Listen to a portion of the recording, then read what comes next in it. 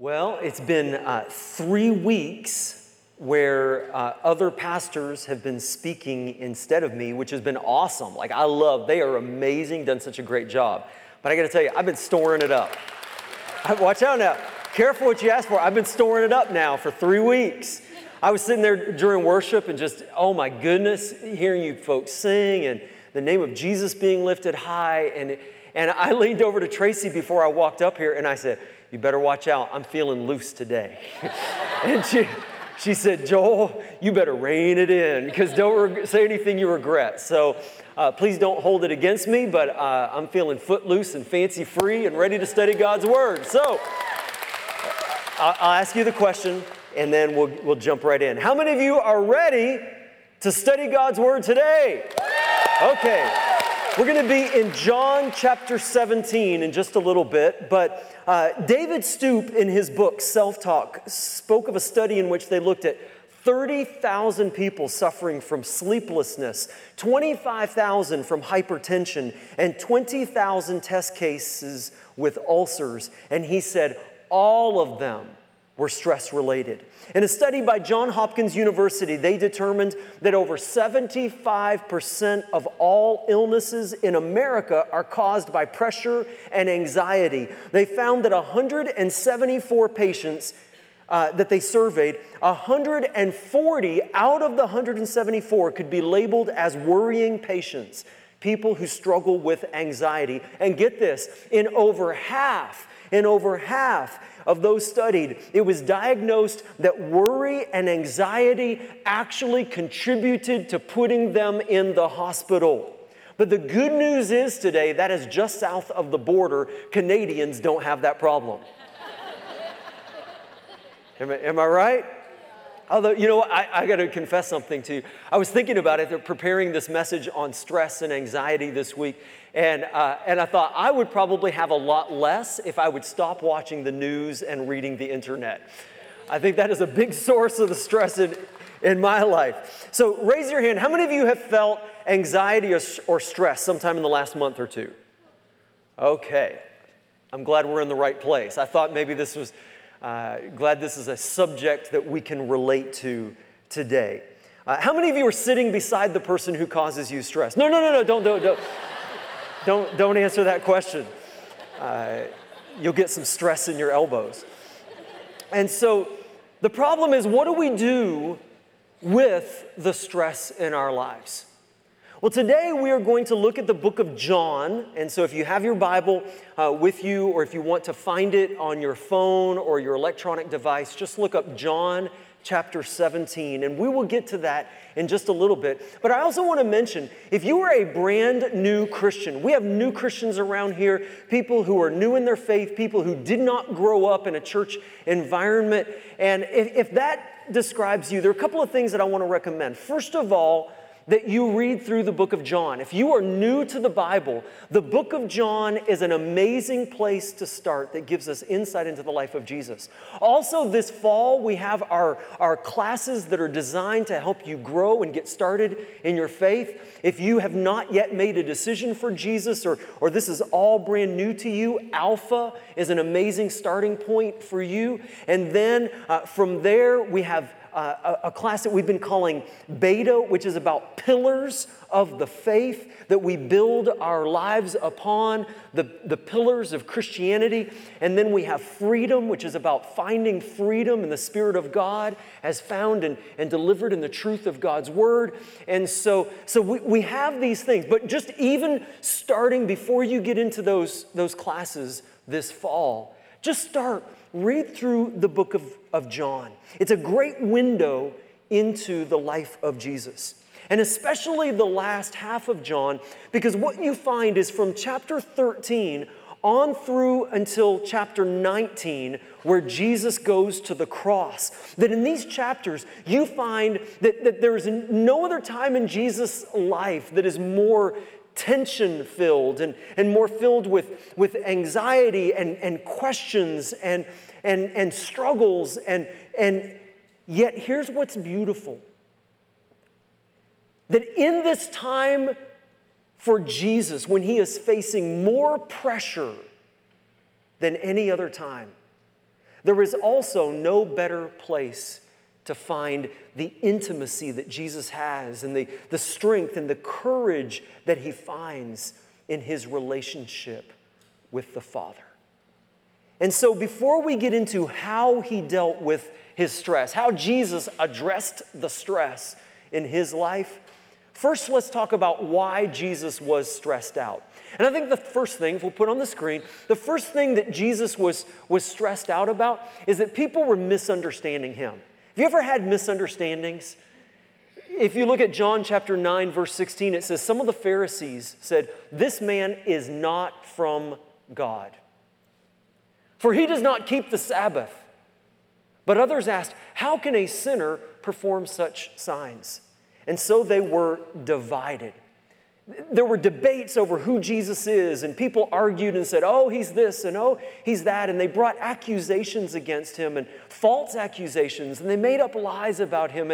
And some people, maybe it wasn't even malicious intent. Some people just, they didn't understand what he was doing. Have you ever faced that in your life? I think about the times where I've said something that hurt people's feelings, where people get upset, and maybe I didn't mean it, or maybe it didn't come out right. There are times when I will say something from the platform and somebody will get upset and leave the church. And it breaks my heart. It really does. You don't have to raise your hand, but if I ask the question, how many of you have ever said something that caused misunderstanding or caused relational stress between you and other people? It would be all of us, right? And that causes such pressure in our lives. Also, that Jesus was experiencing rejection. If you look at John 1, verse 11, it says, "He came unto his own, but his own did not receive him." It hurts to feel rejection and have people turn their back against you. And Jesus knew what that was like. Number 3, he experienced temptation. Hebrews chapter 4, verse 15 says, "For we do not have a high priest," that's referring to Jesus. Jesus is our high priest. "We are the priesthood of believers." Boy, I could teach on that for the next 30 minutes. But anyway, so we are all priests. Welcome to the ministry, by the way, if you didn't know. We are all priests. We are the priesthood of believers. But Jesus is our high priest we do not have a high priest who is unable to empathize with our weaknesses. He knows. Because we have one who has been tempted in every way, just as we are, and yet he did not sin. Jesus knows what it's like to feel temptation and the pressure of that in our lives. Number 4, Jesus carried heavy responsibility. He had the weight of responsibility on him. Again, back to, I know this is going to sound like, "Oh, woe is me, everybody feels sorry for me." That's not my point. I'm not looking for sympathy, but I'm just going to be really honest with you and admit that sometimes, I will feel the weight of my job and it'll stress me out, and I'll think, "Oh my goodness, everybody's counting on me and there's so much pressure and I have so much responsibility and it weighs me down." Until I remember 1 Peter chapter 2, verse 24, that Jesus personally carried our sins in his body. All of us. All of our sins weighed upon him in his body on the cross so that we can be dead to sin and live for what is right. For by his wounds you are healed. He carried the weight and the responsibility of our sins to the cross to pay the price for us so that we can be forgiven. And folks, whenever you start to worry about how hard it is to be a Christian, and it is sometimes, I get it, but just remember what Jesus did for you, that he loved you so much that he died for you. He made the way for you that you could receive eternal life. He opened the door to heaven that anyone who will receive him can come in. That even though he was perfect and holy and had all power and authority in heaven, and yet still he humbled himself and came to this earth and he put on flesh flesh, and he walked among us, and he told us the truth. He taught us how to live, but even more than, he died for us so that we can be forgiven through his death on the cross. And that is why we praise him. That is why we sing. That is why we offer him everything in our lives. That is who he is. That's a lot of responsibility. Wouldn't that stress you out? And number 5, Jesus was running out of time. John 14, verse 30, Jesus said, I don't have much more time to talk to you. Every Sunday, some people are probably like, man, I wish Jesus would say that. I don't have much, Joel would say that. I don't have much more time to talk to you. I'm almost done. But he was running out of time. I don't have much more time, he said, to talk to you, because the ruler of this world approaches. Now, I pulled out this passage, this little verse, because I wanted to point out something as well. When it comes to Jesus running out of time, there's an interesting little thing here that I want to mention, where it says, Jesus said, because the ruler of this world approaches. Do you know who the ruler of this world is? A lot of people are like, God, I know the answer to that. God is in control. God is in charge. God is the ruler of this world. Not true. See, God made this world as a gift for you and for me. He gave us dominion. We are created in his image that we could rule over this world. But what happened in the Garden of Eden? They sinned. They disobeyed God. Sin entered the world, and guess who was given through our choice to reject God and choose Satan? And Satan became the ruler of this world. That, when you understand that, all of a sudden things start to make sense. When you look at the pain, people are like, if God is so good, then why there's so much bad in this world? Well, that question comes from a lack of understanding of who the ruler of this world really is. See, Satan is the ruler of this world because God gave it to us and we gave it to Satan. And you look at pain and disease and sickness and hardship and natural disasters and evil and violence. And when you understand this, all of a sudden that starts to make sense. And that's why Jesus came to take back the keys to the kingdom. But in order to receive his authority in our lives, we have to submit it to him willingly. And that's what it means to become a Christian. That's the salvation story. That's why Jesus came. And so, understanding that there's this pressure, Jesus said, I'm almost out of time. Do you ever feel stressed by the lack of time that you have to get done what needs to get done? How many of you wish that you could get 27 hours in an 8-hour or 8-day week? Would be awesome, wouldn't it? That would be so fantastic to be able to have more time to get done all the stuff that needs to get done. There's this great joke about the guy who goes to the doctor for a checkup, and he goes and he gets his test done, and then he comes back the next day to get the results, and the doctor says, well, I've got some good news and some bad news. Which would you like to have first? And he said, I'll take the good news first. And the doctor said, the good news is you only have 24 hours left to live. Only 24 hours. And the guy's like, what? 24 hours to live? That's the good news? What in the world is the bad news? And the bad news is the doctor says, I forgot to tell you this yesterday. And so it's an awful feeling to know that you don't have enough time to get all the stuff done. And Jesus is feeling the urgency of time in his life. Number 6, Jesus had to trust others with his work. And this is probably the most stressful thing of all, isn't it? Because it's one thing to have the responsibility yourself, but it's another thing to trust somebody else to do it for you. Sometimes that's even more stressful, isn't it? To entrust it to someone else. Matthew 28, verse 18, then Jesus came to them and said, he said, all authority in heaven and on earth has been given to me, so therefore you go, he says, and make disciples of all nations, baptizing them in the name of the Father and of the Son and of the Holy Spirit, and teaching them to obey everything I have commanded you.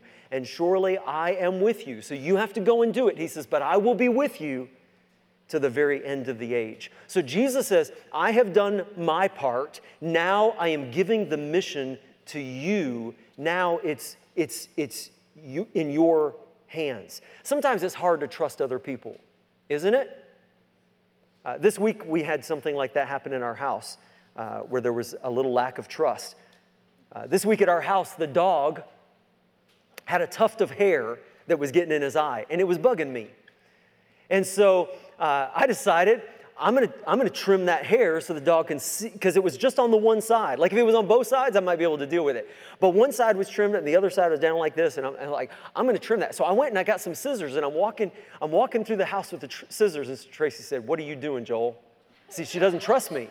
She doesn't trust me. And so she's like, "What are you doing?" I'm like, I gotta trim that hair around the dog's eye. It's bugging me. She's like, no. She said, "You're going to poke that dog's eye out." She said, "That is a two-person job. Let me help you out." And so she went over. She said, "I'll hold the dog." And so she held the dog, and she took his hair and put it between her fingers, kind of like barbers do. And she's got the hair between her fingers, and I've got the scissors. And she's like, "Okay." And so I got some good news and some bad news. So the good news is I did not cut the dog. The bad news is I did cut Tracy. And I felt so bad, I almost cried because she was milking it for sympathy too. She was like, "Oh," she was teasing me, and I thought I was going to have to move out of the house. And so it is so hard to trust someone else, isn't it? That is stressful, especially when you see me with scissors. Look what happened to my hair. And so Jesus is leaving his entire mission in the hands of his disciples. And us, the church. And folks, that is our mission statement, isn't it? How does God get his love to the world? I bet you know. It's God's love in us to the world. That's what it's about. Yesterday, it was so beautiful to see this in action. Out on the streets of our city, downtown, Victoria Park, where we had so many people from the community. I mean, people from every group that you can imagine, internationals and homeless people and I mean, everything you could imagine. We had children and teenagers and seniors, and it was such a beautiful thing. As we shared the love of Jesus, we prayed with people, walking around, and I would walk by greeting people and talking with folks, and I would look over and see in our prayer tent, we had a prayer tent, and I would see people from our church with their hands on people, praying over them in the name of Jesus. Oh, it was so beautiful. It was so good. We had the Gideon tent, handing out Bibles. People are just taking Bibles for free. It was so beautiful. Now, I don't know, they might be using them to prop up the table in their kitchen, but even if that's the case, hopefully sometime they'll reach down and pull it up and read the Word of God, and their lives will be transformed. It was an amazing, thank you so much as a church for how seriously you take our calling to demonstrate God's love to the world through us. And that's what our small groups are going to be about. Pat mentioned that, our all nations groups that have started, and some of our groups already exist. We have a goal of launching, are you ready? 30 new small groups at the end of September. 30 new small groups. And that's like, oh, great, we're going to get to pray together and support one another and encourage one another and build community within the larger church. And all of that is true. It is true. That's what groups are about. But it's not all that groups are about.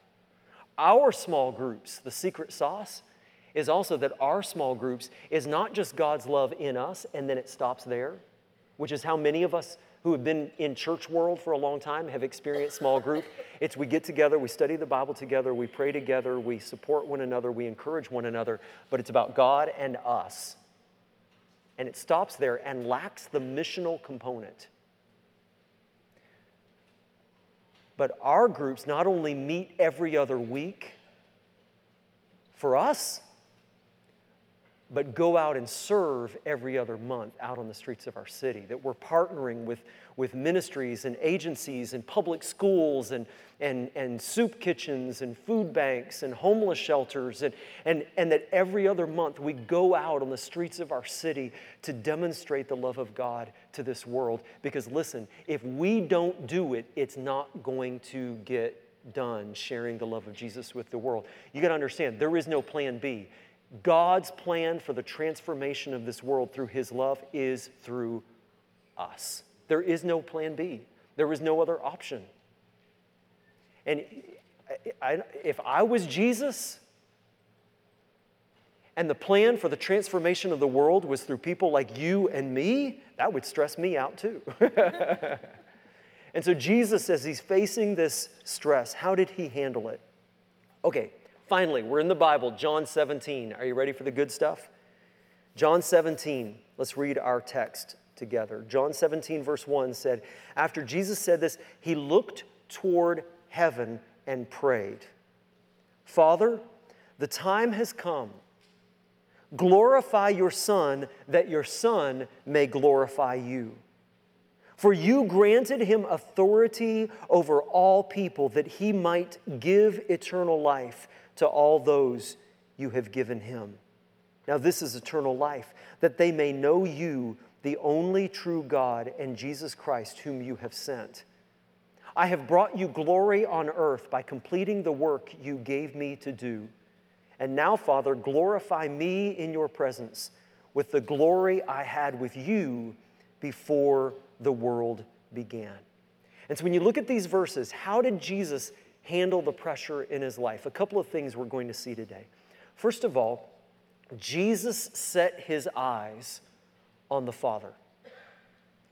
In verse 1, in the midst of this time of pressure and His time drawing near and the weight of responsibility and all the things that we talked about, it says that in that time, He looked toward heaven. He took it to the Father.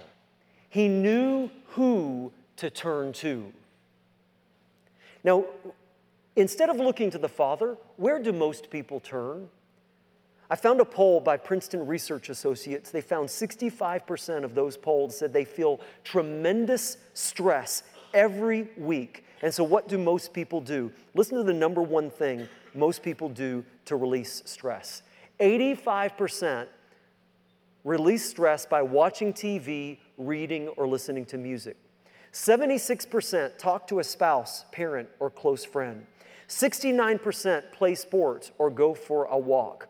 40% smoke or drink alcohol. And 36% said when the going gets tough, the tough go shopping. But where should we turn? What should be number one on the list? Listen, even Jesus had to look toward heaven and pray to the Father. 1 Peter chapter 5, verse 7 says, cast all your anxiety on Him because He cares for you. God wants for you to put Him first and cast your cares upon Him because He cares for you. See, the way to handle tension is to give God your attention. Come on, that's pretty good. Say that with me. The way to handle tension. Oh, man. Come on, wake up. Wake up. Do I have to remind you the way that this works? No. That if I don't hear back from you, I think you're not getting it, and I have to keep going longer. And so if you ever want to get out for lunch, I need to hear back from you, okay? So if I don't hear you, I think you're asleep. And okay, here we go. Repeat after me. Say, the way to handle tension. Oh, man, you are hungry. You're ready to go. Try to go. Again, the way to handle tension is to give God your attention. Number two, Jesus knew his life's purpose. In verse 1, Jesus prays, Father, the time has come for you to glorify your Son, that I might give glory to you. In other words, Jesus knew that the purpose of his life was to bring glory to the Father. That it wasn't just about, listen, it wasn't just about making more money. It wasn't about getting more recognition. It wasn't about doing more stuff. The purpose of Jesus' life was to bring glory to the Father. And whether you realize it or not, that is your purpose as well. That is the very reason that God created you and designed you. And until you understand that the purpose of your life is to bring glory to the Father, then everything else isn't going to make any sense. Alice in Wonderland, there's this beautiful little part of the story where she comes to a fork in the road and there are two paths and she doesn't know which one to take. And she asks the big cat, which path should I take? And he said, well, that depends a great deal on where you want to go. And the decisions that you make in life should depend a great deal upon where you want your life to end up in the end. The purpose of your life and mine, the very reason for our existence, is to bring glory to God. And so listen, what that means is every financial decision we make should be seen through that filter. Does it bring glory to God? Every career decision we make, every relational decision that we make, every scheduling decision that we make with our time and our energy, a lot of the stress in our lives, listen, I think so much of the pressure that we feel, a lot of the stress that we experience is because we forget that all this stuff is not supposed to be about me. We make it about me, but it's not supposed to be about me. It's all about God. And that makes all the difference. We'll get there. Okay. Next, Jesus gave up his rights. Where was Jesus before he came to this earth? He was seated at the right hand of the Father, all power and authority, angels at his beck and call. And yet, he chose to humble himself. He laid down his rights and he set down his heavenly credentials to show us that love is the better way. I love the example of the life of Paul, the Apostle Paul, because he constantly talked about laying down his rights. He said, it's not about what I think I deserve. He said, it's all for the sake of the cause of the kingdom of God. And so they would threaten him. They would say, Paul, we're going to throw stones at you. And he'd like, go ahead. He said, do your worst. I've had worse than this. Come on, throw it harder, that rock. I can handle this. They would say, Paul, if you don't stop planting churches, we're going to throw you in jail. He's like, oh, that would be great. Because, last time I was in prison in Rome, I was witnessing to one of the prison guards, and he was just about to accept Jesus. Send me back there, won't you? They said, Paul, you better shut up and talking about that Jesus stuff. And he's like, oh, what are you going to do to me? We'll kill you. He's like, oh man, that would be so horrible that I get to go and be with Jesus and leave this sinful world and go be in paradise with the Father. Man, what do you do with somebody who has already surrendered all of their rights and their privileges to God? You can't scare them. You can't hurt them. You can't beat them. When you stop saying, look, it's what about I deserve. It's not about what I deserve. What I deserve is death and hell and punishment. That's what I deserve.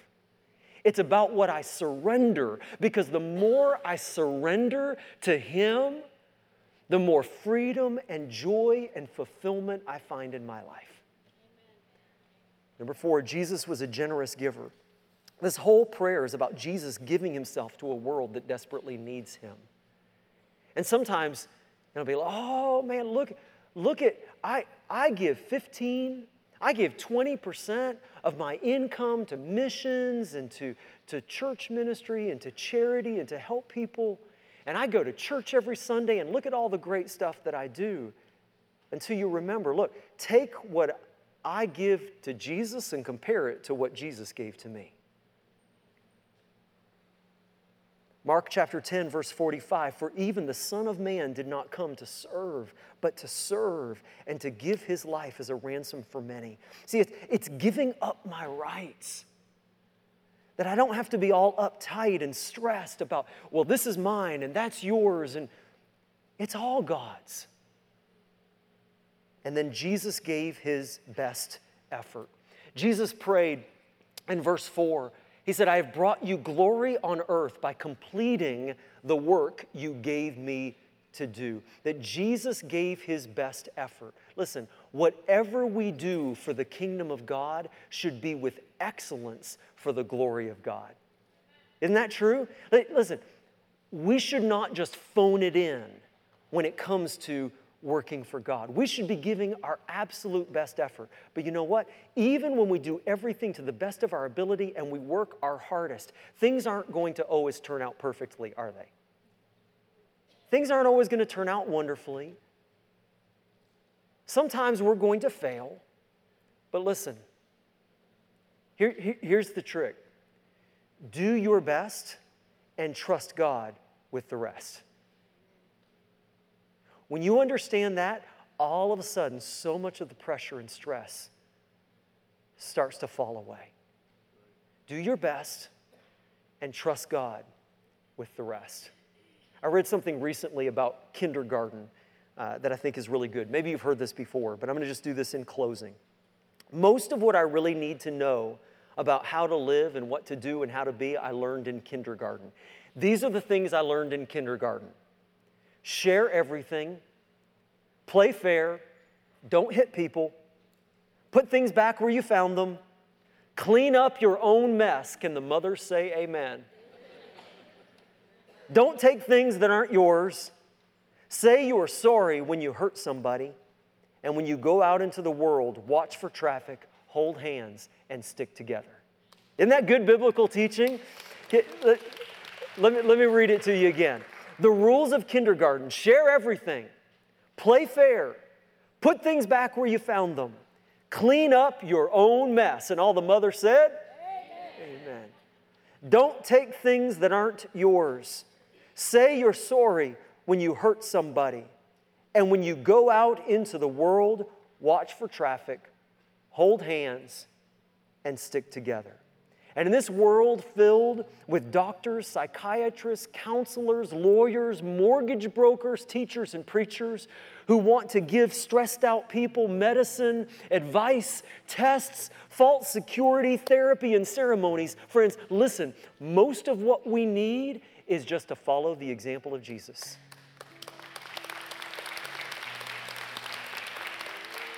To live life the Jesus way. Because what did he do? He looked to the Father. He turned toward heaven to find his source of strength. And I wonder if sometimes the stress that we have in our lives is because if we were to be completely honest, maybe God is really not first in our lives. Maybe God is not first in our priorities, not first in our homes, not first in our schedule, not first in our finances, not first in our career.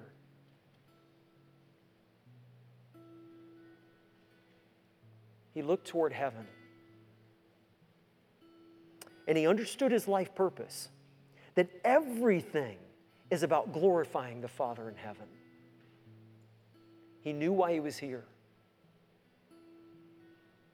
And he stopped trying to fight for what he thought was his own because he realized, look.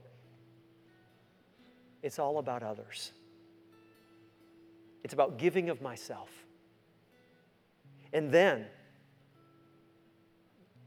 he gave his best effort. He did his absolute best. And when you do your best and trust God with the rest, it's a good way to live. It's a good way to live. Would you stand?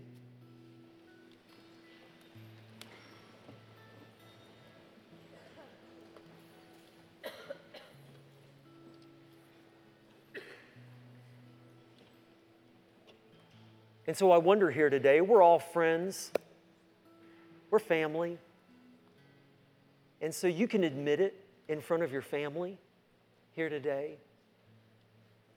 How many of you say, Joel, I could use some prayer over this issue in my life right now? The stress, the anxiety, would you pray for me today? The pressure that I'm facing, keep it up so I can see you all around this room. Heavenly Father, I thank you for these beautiful people who today are acknowledging their dependence upon you. And Father, I pray right now in the name of Jesus that your Spirit would fall upon them, that you would so fill them with your grace and your mercy, that your presence would rise up within them, and that they would feel a new level of strength in their lives today. A new level of courage, not in themselves, not in our own strength, not in our own ability, not in our own wisdom, but our faith in you, in what you can do in us and through us for your glory. Lord, I pray today for those who are under tremendous financial pressure right now, the stress that they must be feeling. God, I pray that you would give them wisdom and insight. Maybe even right this moment, that you would drop a word of wisdom into their spirit of exactly what they should do. Lord, I pray for someone right now who a broken relationship with a loved one is grieving their spirit. A child that they are at odds with. And the fighting and the tension and the disrespect and the lack of trust is eating them alive. Oh, Lord, that you would pour out your Spirit upon them. And that relationship between parent and child, that you would give them wisdom to know what to do and how to respond and what to say and what not to say.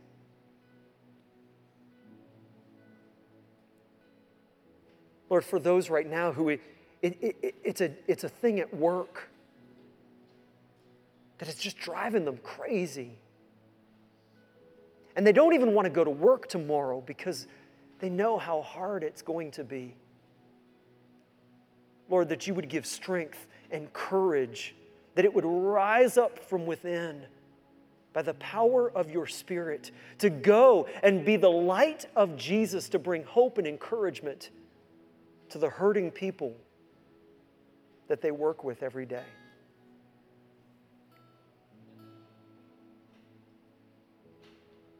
Lord, thank you for your great love for us.